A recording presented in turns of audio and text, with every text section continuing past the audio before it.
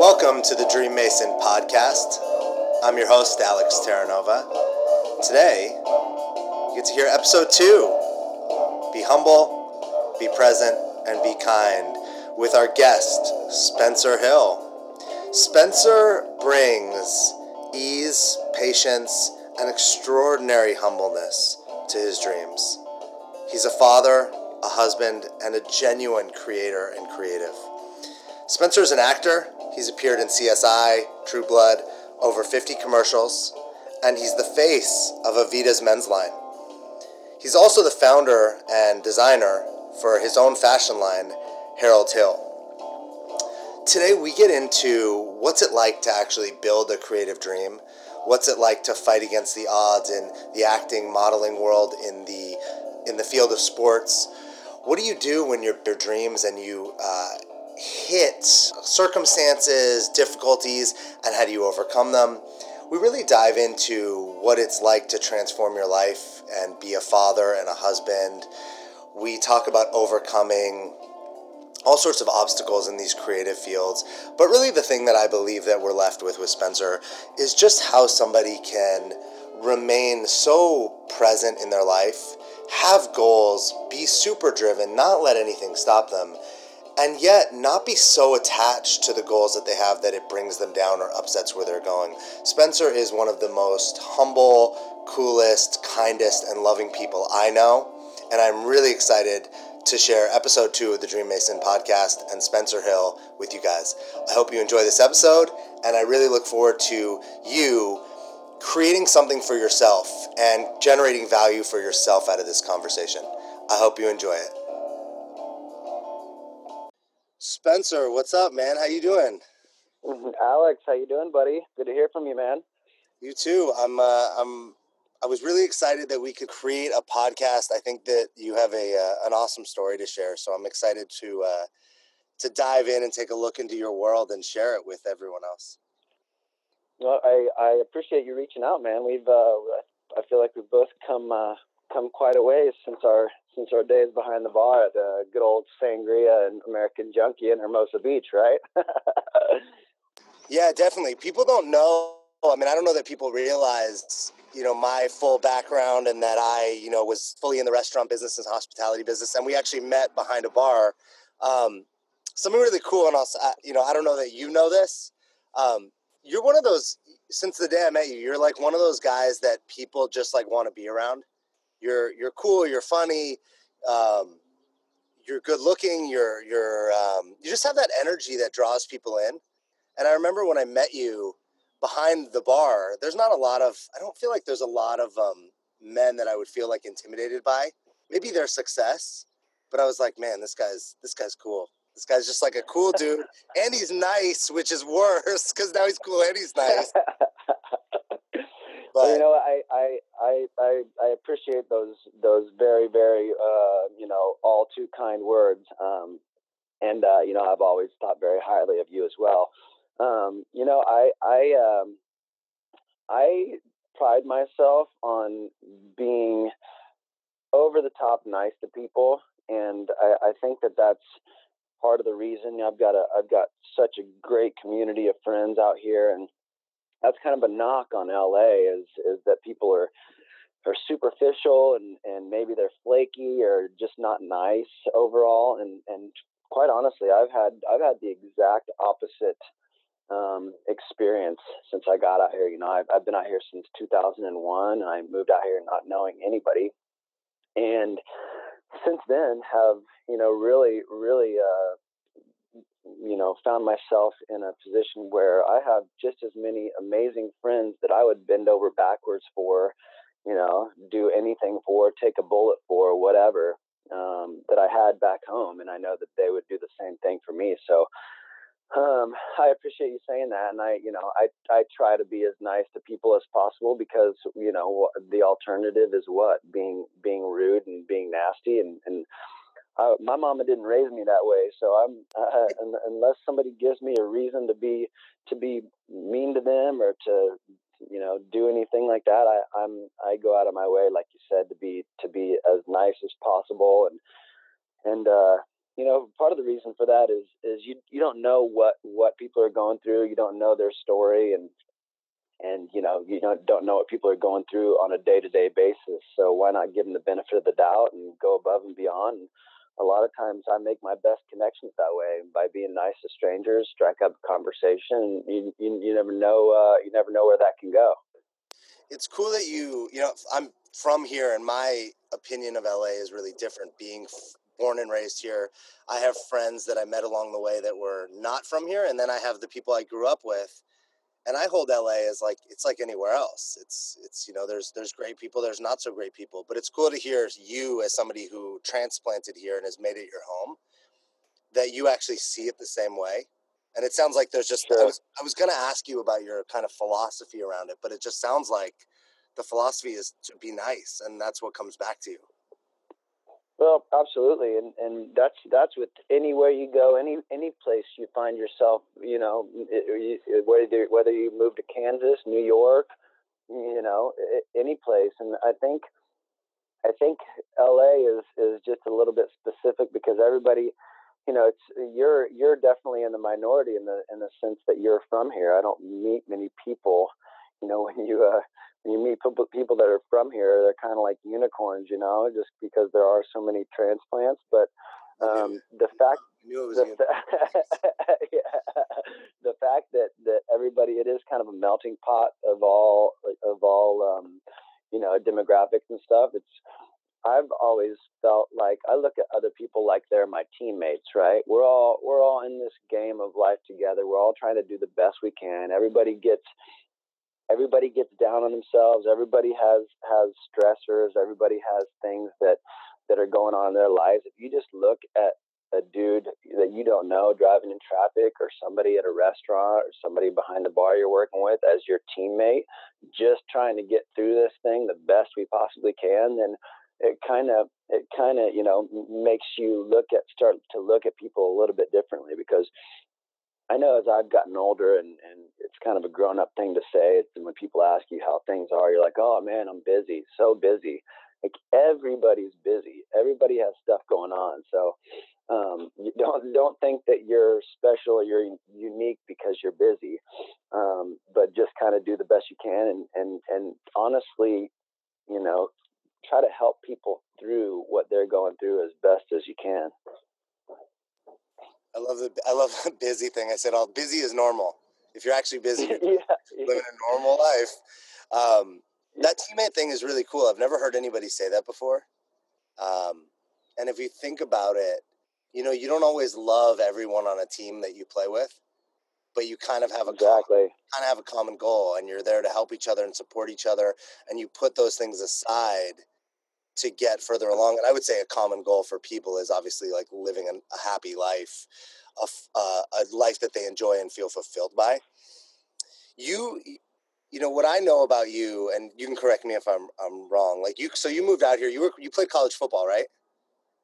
Yeah, I did. I went to Kansas State, and I was a recruited walk-on there, which doesn't mean much other than I wasn't good enough to get a scholarship, but they still wanted me to come on board and get the crap kicked out of me by these blue chip athletes day in and day out. So I was basically a punching bag, and it was when we had the number one defense in the nation. So we had the number one defense in college football. And I played scout team tailback, so it was my job to give them the best look the best look possible.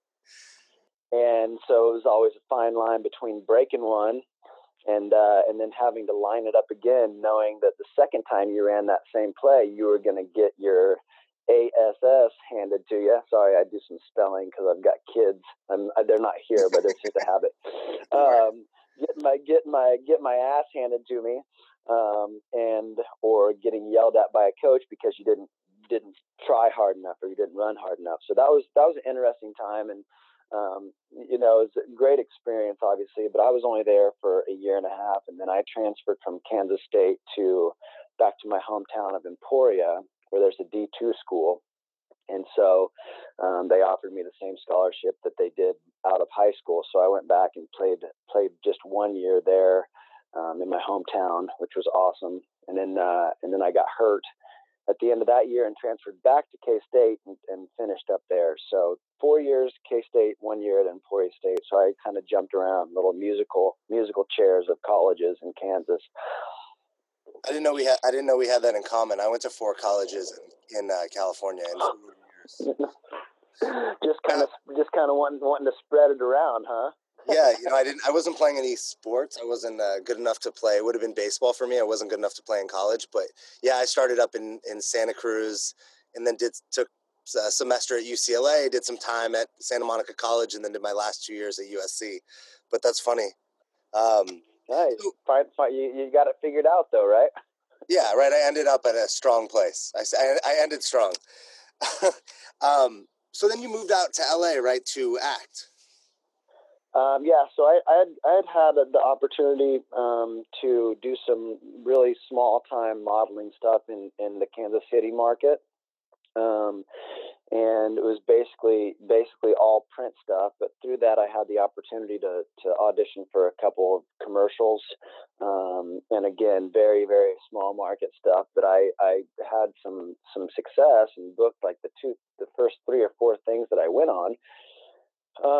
And it was obviously good money, and I enjoyed the people that I met. I enjoyed, being in front of the camera, and I thought that I was, decent at it at least. And so, I started thinking about making the move out to California if it was something that I really wanted to do. So I ended up moving out here September 6th of 2001. So, the summer after my senior year, after I graduated from K-State, I moved out. What was it like to, you still act, so what's it like to be in a field, especially as somebody who's like, hey, I want to be nice all the time, I want to look at people on my team, and then you choose a field where couldn't be more judging and assessing? Excuse me. It's interesting because I'm always of the mindset from an athletic background, and really anything that I've ever done, that dedication and hard work and putting your time in equals success. And it couldn't be more the opposite, like you just said, because if I go to class and I'm in an acting school, or I do a play, or I'm going to casting director workshops, and I'm thinking that I'm doing I'm connecting all the dots and doing everything to the best of my ability, I still have to go stand in front of somebody who has a fully subjective opinion of how I will do a scene for them in an audition room. So, and obviously there's politics, and there's different things that go on behind the scenes as far as agents and agencies and this and that. But yeah, it's definitely interesting. I enjoy the hustle, and I've been lucky enough to have some.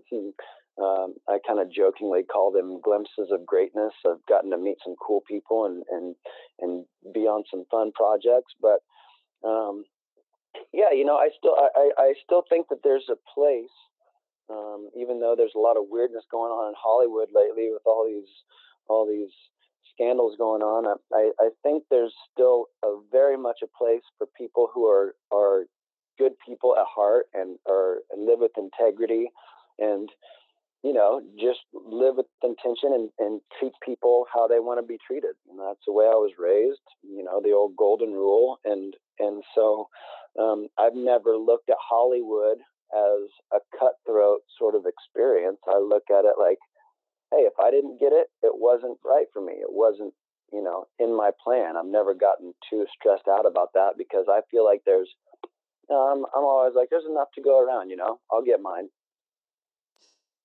The abundance factor, trained to think that there isn't enough of whatever it is. There isn't Sure. enough jobs, there isn't enough time, there isn't enough money. And I'm a believer that it's the mindset, and the people that actually see the world like you do are the ones that have the experience of abundance.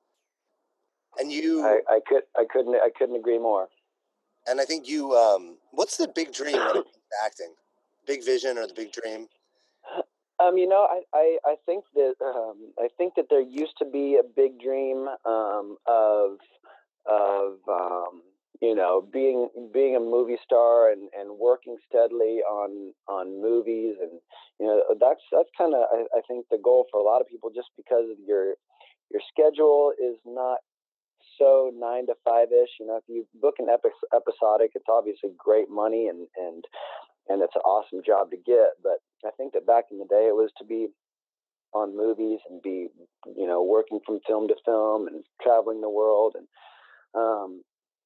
now it's just a book work, man. And the industry has changed so much since I started. There's been strikes and there's been a big shift from TV to movies. So you have all these big movie stars that are now doing TV, which kind of adds a trickle down effect to where I used to be able to have a good chance at booking a big, kind of a meaty guest star role on a TV show. And now the way the industry works is that a lot of times those are just straight offers to name actors or to actors that are with, CAA or WME or, UTA. So, right now, I love the zone I'm in, as far as I consider myself a decently successful commercial actor.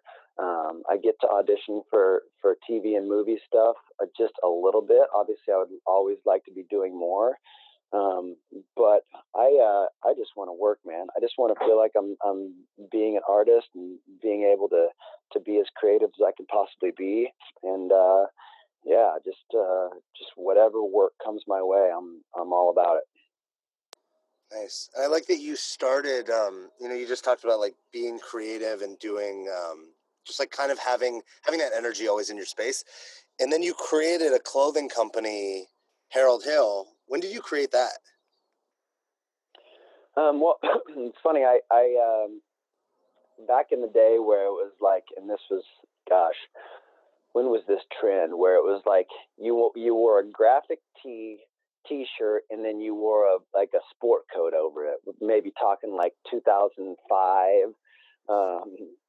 It was like back where it was like that, and then like a trucker hat. It was like in the like Ashton Kutcher punked days. I know I'm dating myself and probably not painting a very cool picture, but those are not highlight years of LA. Those are the bad. Those are bad years. Yeah, exactly. I'm pretty sure I still had frosted tips at that point in time. But anyway, I would go to all these thrift shops and buy these secondhand blazers, and I would deconstruct them and start to sew. I taught myself how to sew and just sew at my sewing machine and like make them like custom and whatever. And all my friends loved them, so I started making them for people. And so through that, people started, basically saying you should start a clothing line. And it wasn't until 2013 where I decided to kind of liquidate some of the savings that I had and really go for it. And still, Harold Hill has always kind of been a like small time endeavor. We never really had any big investment money involved, and so we've done really small runs of things. But we launched Harold Hill in 2013. So I always joke around that I traded my zero security acting job and supplemented it with another zero security, just as cutthroat career in fashion, with no fashion background. So it's been an interesting ride. I started it in Venice, and so that's kind of the 90291 is in our logo, and it was during a time where Venice, just like the acting world has changed. As you know, Venice has changed almost more than any place I guess, aside from like Silver Lake and some places on the east side, Venice has changed just about as much as any town or city has in the LA area. Huge influx of money going on as far as the tech companies moving in, and I'm not as tied to Venice as I used to be. Obviously, we live in Hermosa now, but I'm always going to keep 90291 in our logo just because that period of my life is still I look upon with fondness for sure. So 2000 the short answer to your question is 2013. So I'm getting a little long-winded there. I apologize. It's all good. What's the I'm thinking about, like, you've done the three things we've talked about: football, where you're getting your butt handed to you because the role that you were playing. Acting is probably one of the most aggressive, competitive, cutthroat industries. Then you go into fashion, and I know from fashion for a little while that, I mean, it might be creative, but it's not an easy industry to dive into, especially with like a big company. What gives you that ability to just take risks and go? And it almost just occurs like you play out and go for your dream without being attached to it needing to go a certain way. First and foremost, my upbringing, it plays a huge part in that. I come from a very loving, very supportive family who always, I think instilled in me a belief that I could do anything, and I think that belief borders on delusion sometimes, but through all these things, my folks still, stand behind me 100%, and if they see my passion for something, they will have always and continue to do everything they can to cultivate that. So it starts with my folks, and then little glimpses of success here and there, and truly feeling like I'm at my best when I'm stepping outside of my comfort zone, whether it be being creative, whether it be being a father, whether it be meeting new people. As long as I'm kind of pushing the boundaries of my comfort zone, I feel like that's honestly where I'm the most comfortable. I know that's kind of oxymoron, but I get a little bit of an adrenaline rush or a thrill from maybe accomplishing things that I really have no business accomplishing. I mean, it's funny, but it makes sense from my, like, as a coach. It makes sense to me because our mind's job would be to keep us safe, to keep us protected, to avoid big risks, really to keep everything the same. And what I hear you saying is, it just sounds like you follow more of your heart and more of your soul, or from somewhere else, wherever you want to say it comes from, because your mind could tell you all the reasons why, being a father of two and being an actor is a bad idea. Or starting a clothing company with no experience is a silly idea. But that didn't stop you. No, man. I've been able to learn. I've got some great friends when it comes to fashion that have kind of helped me along the way. They're guys that have the same mindset as me as far as the abundance factor goes. That kind of, when I first started, they helped me, and they mentored me in a sense and helped me kind of find my way as far as finding production and finding other auxiliary people and support people to help me with my clothing line. And I feel like mentorship is a huge deal when it comes to those things, because if you can't learn from the mistakes that some people made before you, you're bound to make some of those mistakes. And I've made plenty, but luckily I've had some decent help along the way as well. Yeah, it's also one of the things I get that I've always got from you is there's the ups and downs, but it seems like it's fun the whole time. And that, when we started this conversation and we were talking about the being nice and being kind to people and the people that are around you because of it, it just seems like in an unintentional way, it sets you up to have these amazing people around you when you really need them. Absolutely. I couldn't have said it better myself. When I first met my wife, she she always would make fun of me because she's social, but in a different way than I am. And I feel like when I say yes to something, and when I tell somebody I'm going to be there, I'm going to be there, no matter if it's, you know, 8 o'clock in the morning in Silver Lake, or whether it's, just down the street from me. So having that rapport with people and building my reputation as not only a nice person or a cool person, I don't know how cool I am. I think that I guess I'm cool enough. I think I'm a huge dork too, but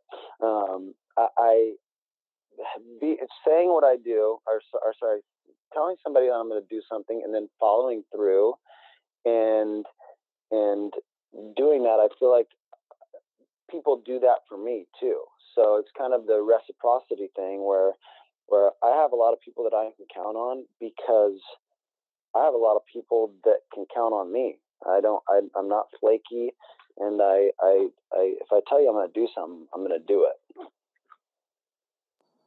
Nice. I mean, people don't know it's actually cool to hear you say that, because the way this conversation started this morning, like you texted me, I was just finishing up a yoga class. I get out, I turn on my phone, and I had the message from you like, hey, you basically were having a childcare issue. Right. And, I do a lot of work with people to help them do exactly what you said. Like your integrity in this world, and I don't mean moralistic integrity, I mean personal integrity. Like you do and be what you say. And it was pretty awesome, because like within 10 minutes, you basically worked it out. And you didn't, and the thing is, you didn't have to. You could have easily been like, I got a child care issue. And if you think, I mean, I know parents that they'll say they would do something, and the child care issue would be the thing that would have them not do it.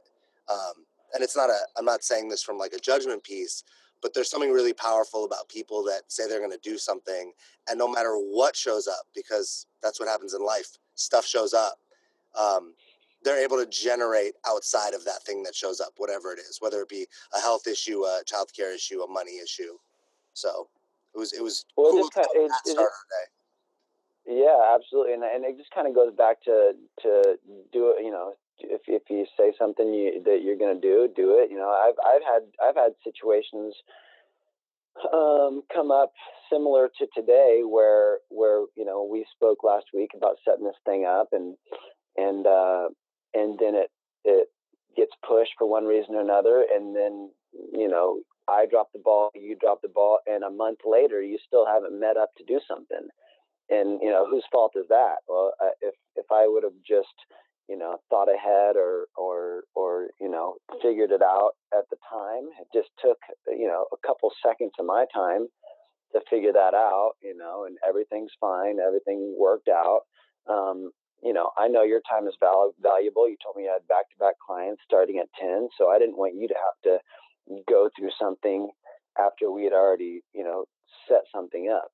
So like I said, I've scheduled coffee with buddies, and then they've had something come up, and then I haven't seen them for 6 months. So I didn't want to be that guy. Yeah, I just know that it's easier. It's easier. A lot of people, like you said, will use the childcare thing as their crutch not to do stuff, and I try not to do that. My wife and I both try not to do that as much as possible, I should say. It's awesome because it's easy to do, and I don't mean just with childcare. Like people can use. There's a billion things that come up, but it's admirable when. Well, first of all, to hear like, hey, you were actually thinking about another person, like how it would inconvenience another person.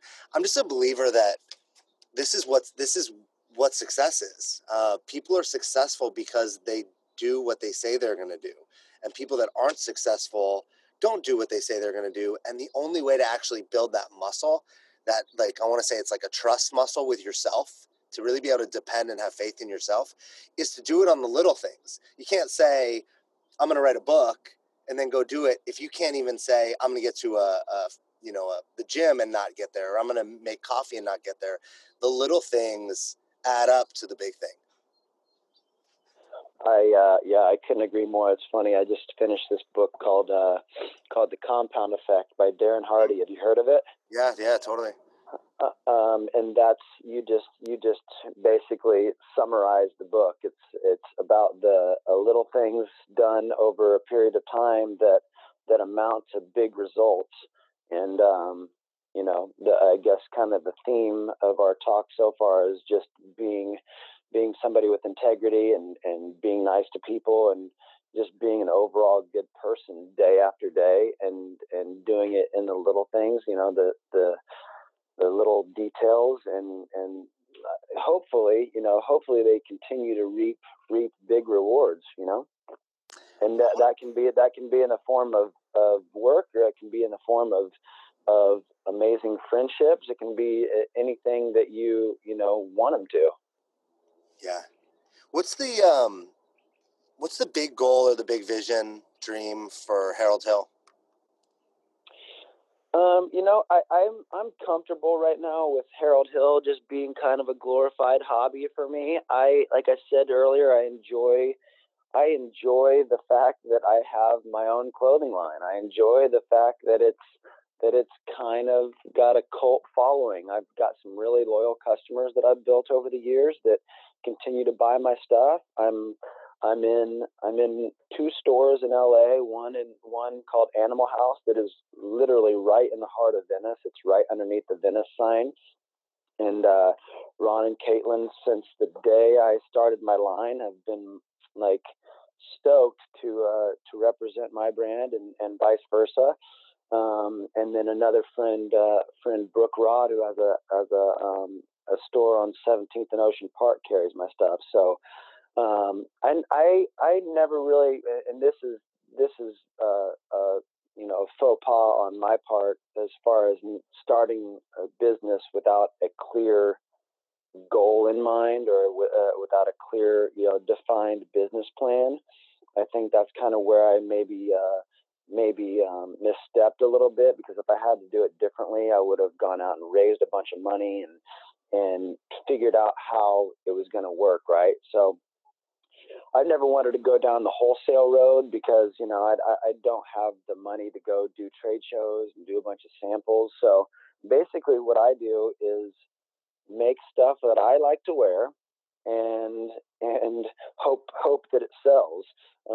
And so I'm every time I get a little nugget of money that I'm able to put towards Harold Hill, I do that, and then I put it up, and usually, luckily, usually people dig it and it sells. And I think for now, in this, where I'm at right now, as far as my journey on my path to of fatherhood and stuff, I'm comfortable where Harold Hill is. I enjoy that it keeps me creative in the times where maybe acting is a little bit slower, because I'm still designing stuff, and I'm still going downtown and doing that hustle. So I really have enjoyed the education of how the fashion industry works, specifically in LA. I want to turn, because I think there's something that we've talked about, which is the family and the dad aspect. And I think, can we turn and talk about that? 100%. I want to, because people don't, if they don't know who you are, and I want to set this up as in, you are, when I met you, you were like I want to say it was like almost a stereotypical like bartender. You had a lot of fun, you made a lot of money. You went out, I don't know what you're actually doing, but you could go out, you dated a lot, right? No, I'm not stretching when I say that. You dated a lot. You had your fun in that way. Sure. And when I met you, you were actually in your second engagement. I met you right around that time, which ended up not working out. And you can dive into whatever you want to. But I'm saying all this because I think you really embody you're a man, you're a masculine man. You carry the traditional aspects of male masculinity, like the stereotypes of it.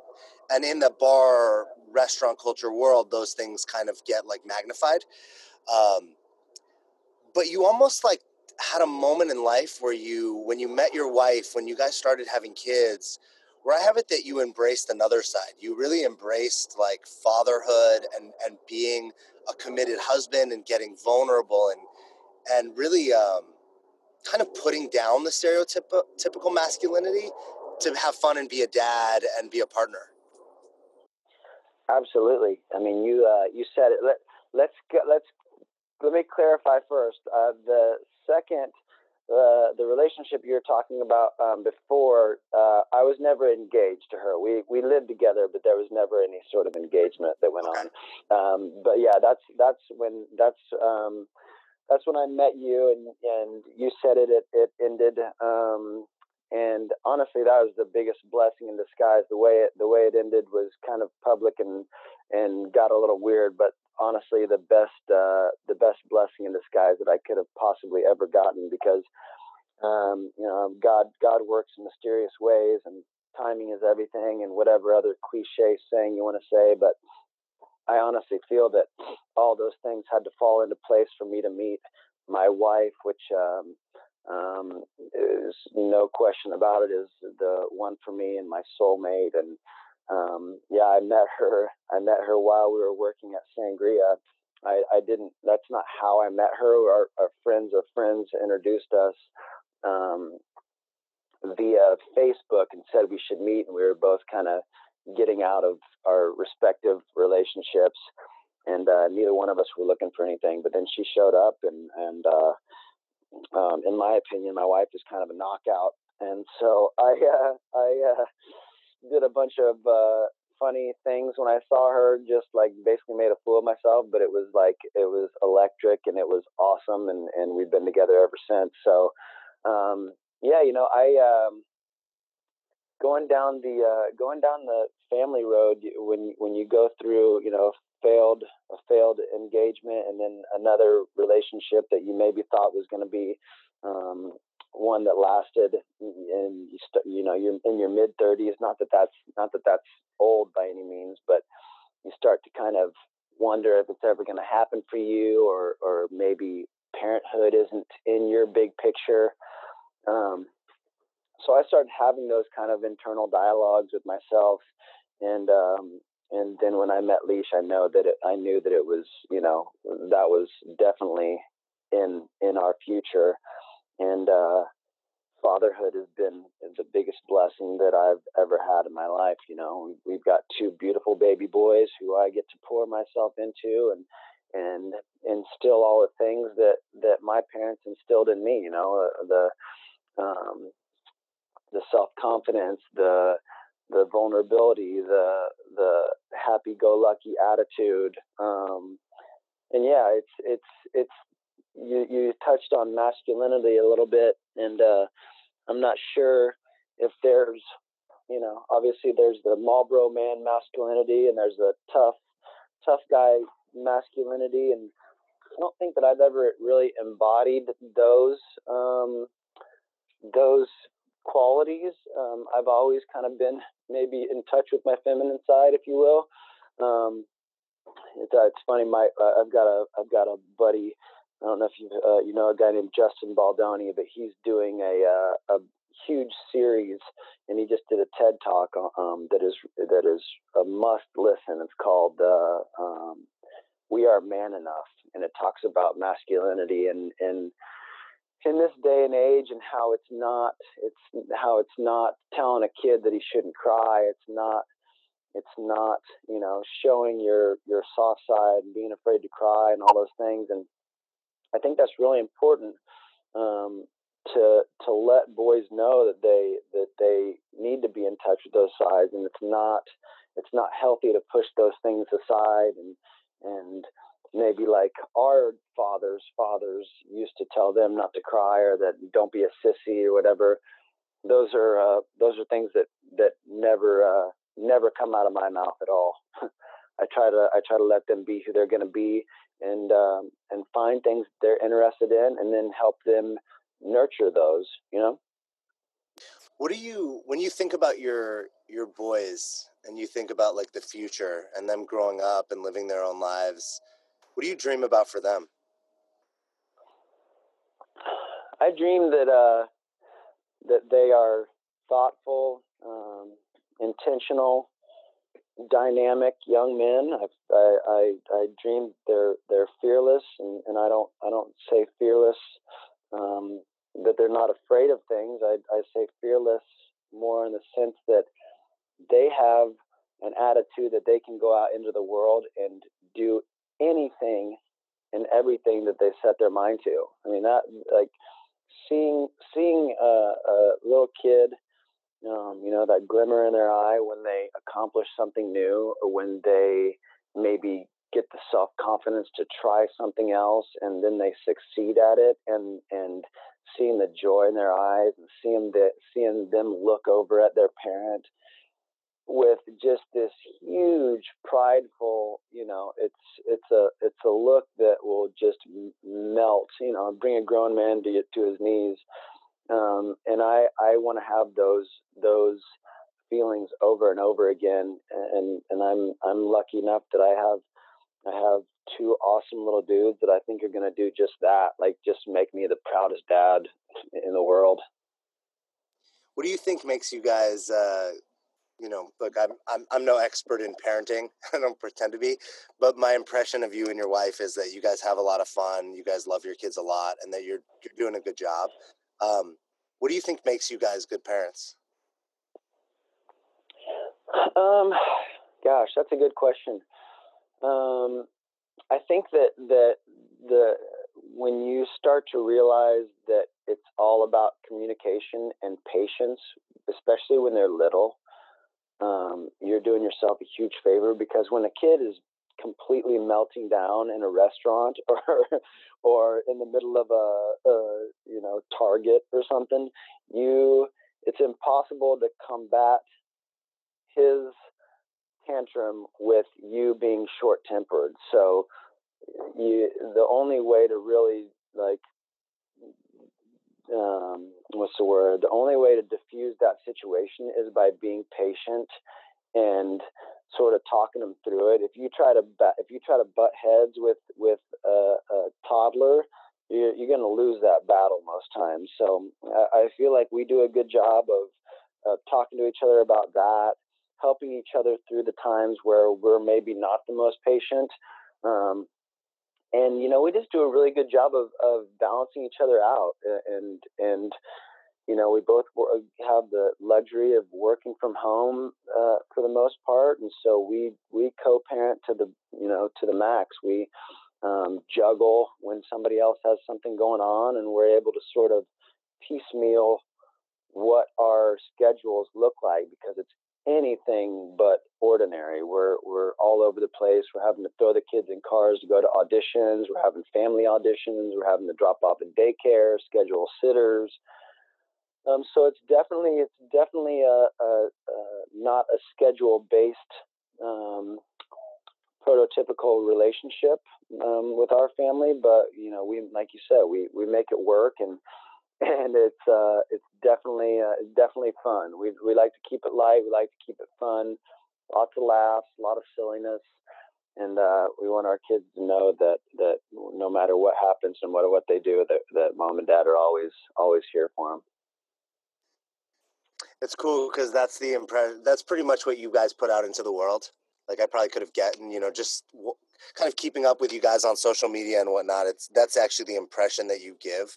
I don't know if you guys know this, but like, you guys make parenting look fun. For somebody like me it's the idea of being a parent and have to devote yourself to a kid fully is like very, like, that scares me a lot. And you guys actually make it look fun. So kudos to you guys for that. And you guys have been killing it in the things that you're up to at the same time. I know, when I was living in New York, you and your wife kept popping up in my world. I'd see her on like an Amazon commercial. I'd see your face blasted across a Vino, or is that what it was? Aveda. Yeah, Aveda. Yeah, thanks. Yeah. And then, like, I'm going into Chase Bank before a meeting, and you're on the ATM machine. And I was like, man, these guys are not only these guys producing life, and it seemed like having a good time doing it, they're like popping up all over the place. And then I saw something that you guys did. You posted something online recently and it's totally like something that I would do, that I would train with a client. But you had I want you to tell me more about this, because I thought it was really cool when I saw it, and I only got a piece of it. You guys have a huge whiteboard, right, with like your goals on it? Yeah, absolutely. And all I saw was like you guys were keeping track of the gigs you were getting, and you had a number that you were trying to reach. Will you tell me more about that? Well, I think that goal setting is very important, and more specifically, writing those down to try to keep yourself and others accountable. So that was basically all that was, and we set kind of we started getting cranking a year ago in January, and we're on a good roll, and so we set a number of 60 jobs for 2017, which, you add that up, that's over a job a week, and that's kind of unheard of. But I guess when you got a a 4-person income and 4 chances at it, it gives you a better shot at hitting those numbers. But the main thing that I write on the top of all of our whiteboards is that we are wealthy. And I firmly believe that we're wealthy because we have so much love in our house. Doesn't have anything to do with how much money is in our bank account. And you touched on the Aveda thing and the Chase thing, and during that year that those came out, it was really interesting because we were strapped for cash, and it was we had some thin months, and during that time, and this is maybe something that a lot of people don't know, I was driving Lyft while that Aveda sign was literally worldwide everywhere. I had all my friends hitting me up, showing me like a 20-foot picture of my face and joking around about it. And so I would literally be driving Lyft. I'd be have people in the back of my car driving down Larchmont, and I would look over and there'd be a 10-foot picture of my face. So it's like, it's not all, like a lot of times, especially in LA, when people are acting and they're really pursuing a career in the arts, they have to piecemeal what their income looks like. And that was during a time where I had to, obviously Lyft was a great alternative for me. It wasn't my favorite thing to do, but I drove Lyft for a couple months during that time to make ends meet. So, well, thanks for sharing that. I didn't know that, and I think that actually says, I think it's a lesson that I've been learning a lot lately, which is, we look out of our lens at other people's lives, and we think, I was under the impression you were just killing it. You guys were just killing it and like living the dream in a way. And it's not to say that you weren't. I love that we are wealthy. I say to myself on a daily basis, I am enough, I am valuable, I am loved, and I am love. Like, to like beat that into my subconscious, because that's not what the voice in our heads is telling us. I love that we are wealthy as an addition to that. But I that idea that you were doing this thing that, there's nothing wrong with obviously driving Lyft or doing all sorts of random jobs, but that's not what you wanted to do. You had these other way bigger goals and these things that you were attached to. You've also bartended and done jobs in like some of the coolest environments in LA. And so I bet it took a little something for you to actually take a step and go, I'm going to do this because I need this money. And people don't see it. People only see like the top of the ice. And we've all seen that picture, like the iceberg, you only see the peak of it, but yet under the water, it's like goes super deep, and it's way the mass is there. And we just don't see when people are successful, whether it be through little ads or family or whatever, all the little things that actually got them there. So thanks for sharing that, because I think that stuff is, valuable. I was actually just listening to a coach the other day who, this guy named Ed Milet, he's like one of the biggest coaches in the world, probably a millionaire these days. And he was talking about how the first 5 years of his business, he was just like scraping by. Like it was failure after failure after failure. And we just don't see it. We just see his houses and his boats, and we think, well, that's what he had. That's what he got. So thanks for sharing that. Yeah, of course. what's your big dream for the world? Oh gosh, that's kind of a loaded question. You know, I feel like, I guess my dream for the world is that people are compassionate and people are supportive, and I want the world to be a place that I'm not scared to send my kids out into. And I feel like there's so many great things that happen in the world, and that people are a part of, and unfortunately our news stream and whatever, the immediacy of so many bad things happening in our world kind of, I guess they kind of eclipse all the good things that happen. I want people to start focusing on the good things, and really taking pride and maybe being one of the factors that leads to the world being an amazing place, this amazing community to spread love and give love. If you could give people one tip, one piece of advice that would help them, I don't know, be more or less fearful, more courageous in going after their dreams, or maybe even just like being more loving or more positive, what would it be? You know, I let me see. Let me think about that for a second. You know, I feel like, again, going back to the whole teammate thing, if you really feel like you can accomplish something, and you really feel like that's your purpose in life, go after it with reckless abandon, and don't let anybody or anything dissuade you from that or discourage you. It's like there's people out there doing some amazing things that have no business doing that, purely because of the fact that they just believed in themselves. They surrounded themselves with people that also believed in them and poured into their dreams. So being nice to people will obviously, you know, get you in that community of people that you can start to trust and start to maybe lean on in your not so strong times, and just build from there. That's great. Thanks, man. Spencer, thanks for sharing like a really, you know, pieces of your life with us. You I think that you are totally an embodiment of what it means to be a dream mason. You have dreams. Some are big, some are small, some are, you know, some are just about family and love. But the thing that makes everybody has dreams, but you're willing to like put them out there. You're willing to write them on a whiteboard and actually fulfill or not fulfill. It's not actually about like hitting it. It's actually about going for it, playing for it, being a good person in the process, but also that you're willing to build it.